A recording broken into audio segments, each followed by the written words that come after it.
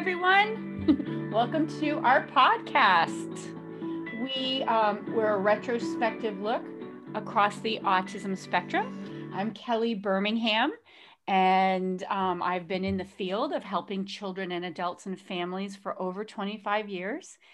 And we started this podcast because in talking with a number of families that I had worked with over the years, hearing their stories where their children are adults now, we learned that most families really, for quality of life, want their children to be healthy, happy, safe, as independent as possible, and have a real strong tribe around them, a group of people. And as part of that tribe are the family members, particularly the siblings. And so we have been focusing our podcast this month in February about hearing from all about the siblings. And of course, we have Jennifer with us. Hi, Kelly. Hey, Jen. Hopefully Dylan will pop in and say hi to us. I loved the Facebook post in the background.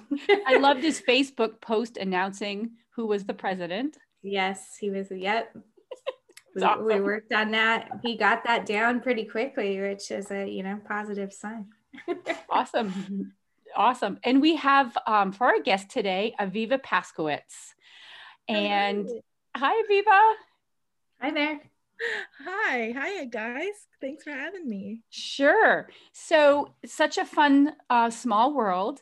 I'll let you tell your story, Avivah, but Jennifer and I have both known you since you were little, through lots of different connections, including both Jen and I's time volunteering for Surfers Healing, and Jen working at Autism Speaks with Matt, and myself as part of an Autism Speaks treatment network. So we've known you since you were just a little girl. Now you're 23. And so we're so thrilled to have you with us today. Would you do us a favor? Tell us about you and a little bit about your super unique childhood and now unique fun family situation. Okay, I definitely will do that. I'll give you a little short summary on me. I work at the Ed Asner Family Center. It is a center that helps all families, not just the special needs child or adult. We have a lot of fun there. I am also the oldest sibling of, I guess altogether we are 6 children. All of my siblings are boys, 3 of them on the special needs spectrum. We have lots of fun over here. It's usually pretty chaotic, but in the best way possible. How total, there's 6 kids. Well, you're not a kid, you're an adult, but 6 kids, 3 on the autism spectrum, right? Right. Got it. Okay. So 3 of them, we're all a very blended family. My parents, Matt and Navah, are the founders of the center that I work at, and they're doing an incredible job. Just giving them a little shout out right there. Absolutely. I told you to do it. They completely deserve it too. They've been working really hard. I've been trying to help as much as possible. Now I've been living in Oakland for the past 3 years with my partner, and we moved back to LA I'd say about a year and a half ago, and I started working at the Ed Asner Family Center. And don't minimize working, because you don't just work there. Are you like the art director? I am the art director, yes. So I am teaching classes, mostly virtual right now, actually all virtual right now, just starting recently because of COVID. But we also host many events that I am usually the sole decorator. No, I have lots of volunteers and helpers that do help me, but I love that part. I love being we had a Valentine's Day dance last year when that was available to us, and it was just so incredible. We made it like a giant cloud almost that you walked into of just love. It was wonderful. Wow. Well, so Jen and I are longtime supporters and colleagues of your parents. That would be Navah Paskowitz, who is, well documented as in her childhood growing up in the Paskowitz family. And then Matt Asner, son of Ed Asner, Amazing that they got together. They brought their families together. And so now there's 6 of you, 3 on the autism spectrum. 2 of them are your direct siblings, correct? Right. Well, all of my brothers are half, except for my other 2 brothers that are Matt's son. They are my step siblings, Will and Jake. But we're all brothers and sisters. I love that. You guys have totally integrated so well. So our goal is to talk to siblings who grew up with brothers and sisters on the autism spectrum. And if we could start off with some of the younger years, tell us what it was like when you were younger and your brothers were younger. If you can remember, what was that experience like being a sibling growing up? Well, I feel like we didn't really know about, well, my 3 brothers that are on the spectrum are Wolf, who is 17, Edwin, who is now 12, and Will, who is 18. And I only had any introduction into being a sibling at all once Eddie got diagnosed. I think he was like 4 or 5, and at that point I was already like 15 or 16, so I was on in my teens by that time, so I did understand what was happening. I went to Camp Ramah for a long time, and I was a part of Amit Seam, this program that helps people with special needs, and I had plenty of people in my like schools growing up that had special needs, so I was like friends with all of them. I was like, great, like I know exactly what to like expect, which is never usually the case. But it was a journey, because I never really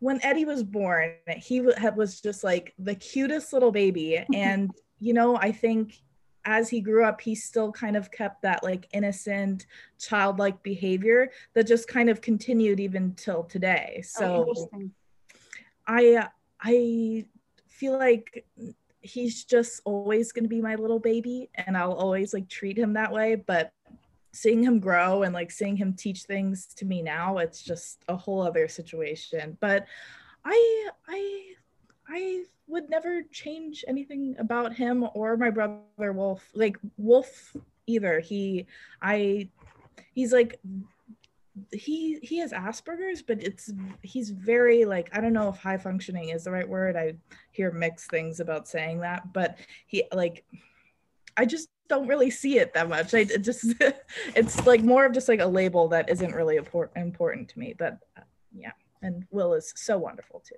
They're all incredible and special and unique in their own ways. And I didn't get to spend as much time with Will at the beginning of his life when he was diagnosed, but I think he was introduced into our family when he was like 10 or so. So somewhere around the same age that Eddie is now. Yeah. I remember one of the first times I met you when you're a little older was at Autism Speaks Walk, and you were in the Grand Club, and I just remember you were super hands-on. You probably don't even remember this.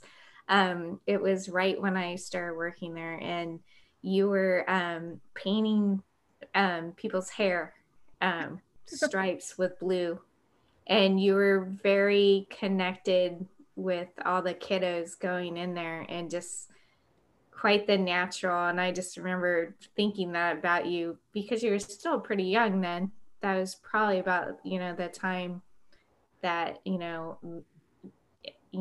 met Will and Matt and all that. But I just remember being really impressed by you, that you just seemed to get it and go with the flow. I think it was just about that time when Matt and my mom got together. I was always face painting and hair chalking at all those events. But of course, being 16 years old, I mean, I didn't actually want to go to those events, because my mom would be like, oh, you want to hang out with your friends? Actually, you're going to wake up at 6 o'clock in the morning and come with me to the Rose Bowl. And I do that to my younger son too. So don't think you're the only one. I think I always had fun. I always brought one friend with me to be my partner, and we would just hair chalk and then like eat burgers for lunch, and it'd be a long day, but it would be fun, and I'd meet a lot of really interesting and cool people. You know, that's so interesting you say that, because all of the siblings that we've talked to so far and that I've worked with over the years, the ones that are seem to be successful and happy in life, and by successful I just mean like integrated in their family and happy, are the ones whose parents brought them along and said, you know, we're owning this as a family, like you did, Jen, and like your parents. And were you ever jealous or mad about having to do that? And it's okay if you were. Um, I mean, I feel like at times I would be, but I feel like overall I'm a pretty independent person. I kind of like having my own space. So if the attention was off me and on my brothers, I was like even more for it, because I'd be like, great, I can have my own space. But as terms of jealousy, I mean, like it would be like more like now I would feel jealous, just like in like a teasing way towards my mom, because she'd be like, oh, Edwin, look at all these presents I got for you for Hanukkah, and I'd be like, great, I've got socks. And it would be one of those situations. But I feel like there's never been like a true jealousy, because like I understood where my mom needed to put her attention at certain times. I fully understood, because at times I had to be the mom too, and had to have my attention in all those spots as well, because I was older when Eddie got diagnosed, and a lot of responsibility did land on me sometimes. So you're young, you're 23. Okay. So, first of all, you're super adjusted, wonderful, well spoken young lady. So, kudos to your family.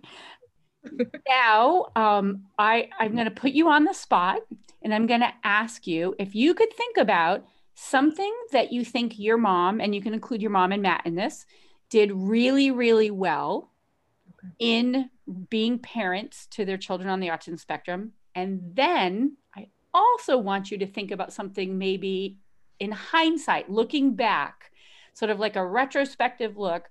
What do you think they could have done differently? And we're only doing this because we're trying to help families that are new to a diagnosis of autism.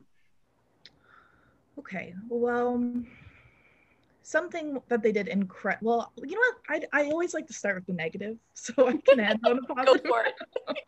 So I guess something that was hard in the beginning was, I guess, communication. I feel like I live in a very like casual environment when it comes to my family. Like we all just kind of like assume that we've got each other's backs, and it's just like comes effortlessly. But I think at the beginning, some attention still needed to be, some people needed more attention in my family still. And when Eddie got diagnosed, I think it was hard to communicate that some of my siblings did need that attention. And it's hard to fully kind of stretch yourself out across like all of your children, you know, if you have this many, you know, and then still give that special needs child all the attention that they need. It is hard, but I think they did their best, and they're still doing their best. And even though they're 3 times twice as old as I am, they're still learning every single day like I am, you know. But something positive, I was about to end it right there. No, but something positive. They have created this space for not only their children, but the whole like area of Tarzana, for all these people to come and like have this open space available to therapy and extracurriculars and all these different types of classes that they wouldn't be available to, and even friendships that wouldn't have been made without it. Like they have just made this incredible base and like groundwork for like all these families to connect and create this community that is so strong now that is just so baffling to me, because when they first started talking about creating this center, I was just like, oh, great, like that sounds like a good idea, Mom, like I hope that works out for you. And I left to Oakland, and I came back, and it was like fully happening. Like the area was set, they signed the papers, teachers were being brought in, and I don't say it enough, because we do have a very teasing kind of relationship, me and my mom and Matt, but I'm incredibly proud of the work that they've done, because I see a difference in all of my brothers, just having the opportunity to come meet all these new friends and people. That's awesome. So I am a big fan of yours because I have two things. One is I was an art major as well, and and was a designer. And I always say my past life. And Prior to being autism mom. yeah. And I don't sell yourself short. You work for Disney. yeah, for many years. But I have always been a big fan of art therapy, and Dylan did art therapy both when he was young, but now he's in a transition program. He's 21 now, and he takes art classes right now online as well, through Coastline College. But I see, I really love that aspect. I've seen some of your stuff. I love the fact that you're both teaching about art and different styles and different artists, and then also, having the experience of executing, the little works of art. Um, Being an artist, like, what does that mean to you? And, how does that feel to be able to support people on the spectrum and special needs to kind of get their inner creativity out? Well, art for me has always been such an outlet for emotion and just taking space for myself, and definitely has always been a source of therapy for me, just sitting down and just making something for me. And being able to do that every week with my participants has just been incredible, to see them kind of grow their skill, learn how to take responsibility for all of their materials, taking responsibility for the people around them and themselves. I always am advocating to have like a conversation be happening as we're making art too. I always tell my participants, like, if you ever look over at your like fellow student or participant and like something of their work, or just like something that they're doing in general, you should always let them know, because you never know what kind of day they're having. Maybe that one little compliment can change their entire like attitude that day. And it also encourages them to like keep making art, because like I have a few students that have come in and they really just want to get color down on the canvas, and I'm so down for that. If they don't want to like do the project that we have planned that day, then I am fully open to tweaking it and making it available to like what they are interested in, because they come to this class to have fun, and I want them to have fun, and I want them to feel like they're available to any other materials that we have, because mostly on Sundays, specifically as our art day, when it was in person, we would have a painting class, and I would always print out all these reference photos. If they have an idea in mind, we'd have all of these like references, and then also all these books that they can look at. And it never ends up like they a lot of them have like this exact idea in their mind, and I always try and like have this conversation that like, things aren't going to turn out perfectly the way that you want them to every time, and that's why you come to class, because it's all about working on your skill and improving. And I tell them that I'm working on my skill even now. Like, it doesn't matter like how good your end result is, it's just like if it feels good and if you're having fun actually putting that art down on the paper. That's very cool. So That is so cool. And I'm going to tell you what you don't realize is you're actually being a very good ABA therapist. Definitely. A good ABA therapist thinks about motivation. And, so Temple Grandin, the famous adult with autism, always says you can't let kids with autism withdraw. They have to get out and be a part of the world, but do it through their special interests, which is exactly what you're doing. And then you're building in flexibility, you're creating opportunities to expand attention and conversation skills through, and this is for my behaviorist listening, through antecedent strategies, meaning you're preparing and organizing and planning, and then you're willing to change direction in the middle of it. These are all principles that a good teacher, aka behavior therapist, does. So you're just doing it naturally, obviously, because everything you described is exactly what I would expect anyone that I was working with as a therapist working with a child with autism. And one thing I throw in too that I think, based on what you're saying, is you're also considering whether or not you're thinking about, consciously, the individual sensory system too. I mean, a lot of times, Good point. Some of the materials that you might be working with could, be tactile, or it could be, they could be resistant to it. They might overly love it, but, that flexibility of kind of working with them individually to see kind of what, they gravitate. Sorry, Jen, that froze. Say it again. No problem. So I picked up on something as well that I think is really important that you are doing. And you're really focusing as well on the sensory issues that your students probably have, picking up on, whether things that they like or don't like, whether it's tactile, smell, touch, just messy, and so I think that's really great too, because it really supports the artists. And oh, I see my buddy in the background. And so that's really great too, because I know that's always been a big factor for Dylan as well as other students that I've known. Hi, Eddie. Hi, my brother Edwin's right here.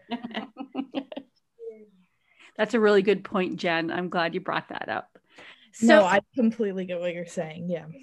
So I'm going to ask a last question, and then we'll wrap up our podcast for today. What advice would you give to a new family? Their child has been diagnosed on the autism spectrum. There's a younger or older sibling, but it's new to this family. From your perspective, what advice would you give to those children and or the parents? I would definitely say practicing patience is definitely one of the biggest things that I've learned, because when I was young, I would get frustrated. It would be a my way or the highway kind of situation with Eddie when he was young. Same with Will, and same with Wolfie actually too. And I had to learn patience, and practicing that was really important for me. Also, just like, it could be scary, and that's okay. And you're growing together, and you learn like compassion and empathy from just like really being involved with like someone that does have a hard time like expressing themselves, and maybe their health, if it's hard for that, like if they're someone who is in a wheelchair or something like that. Just being compassionate, it teaches you so many things, having a sibling on the spectrum, and it is something that has shaped me into the person that I am today. I think for the better. I am very grateful for all of my brothers turning out the way that they did. That was a perfect way to end this. All right. Well, we'll shout out to the Ed Asner Family Center. Oh, yes. Thank you, Avivah, for joining us. And everyone have a great rest of your day. Oh, thank you. Thank you. Bye. Bye. Bye.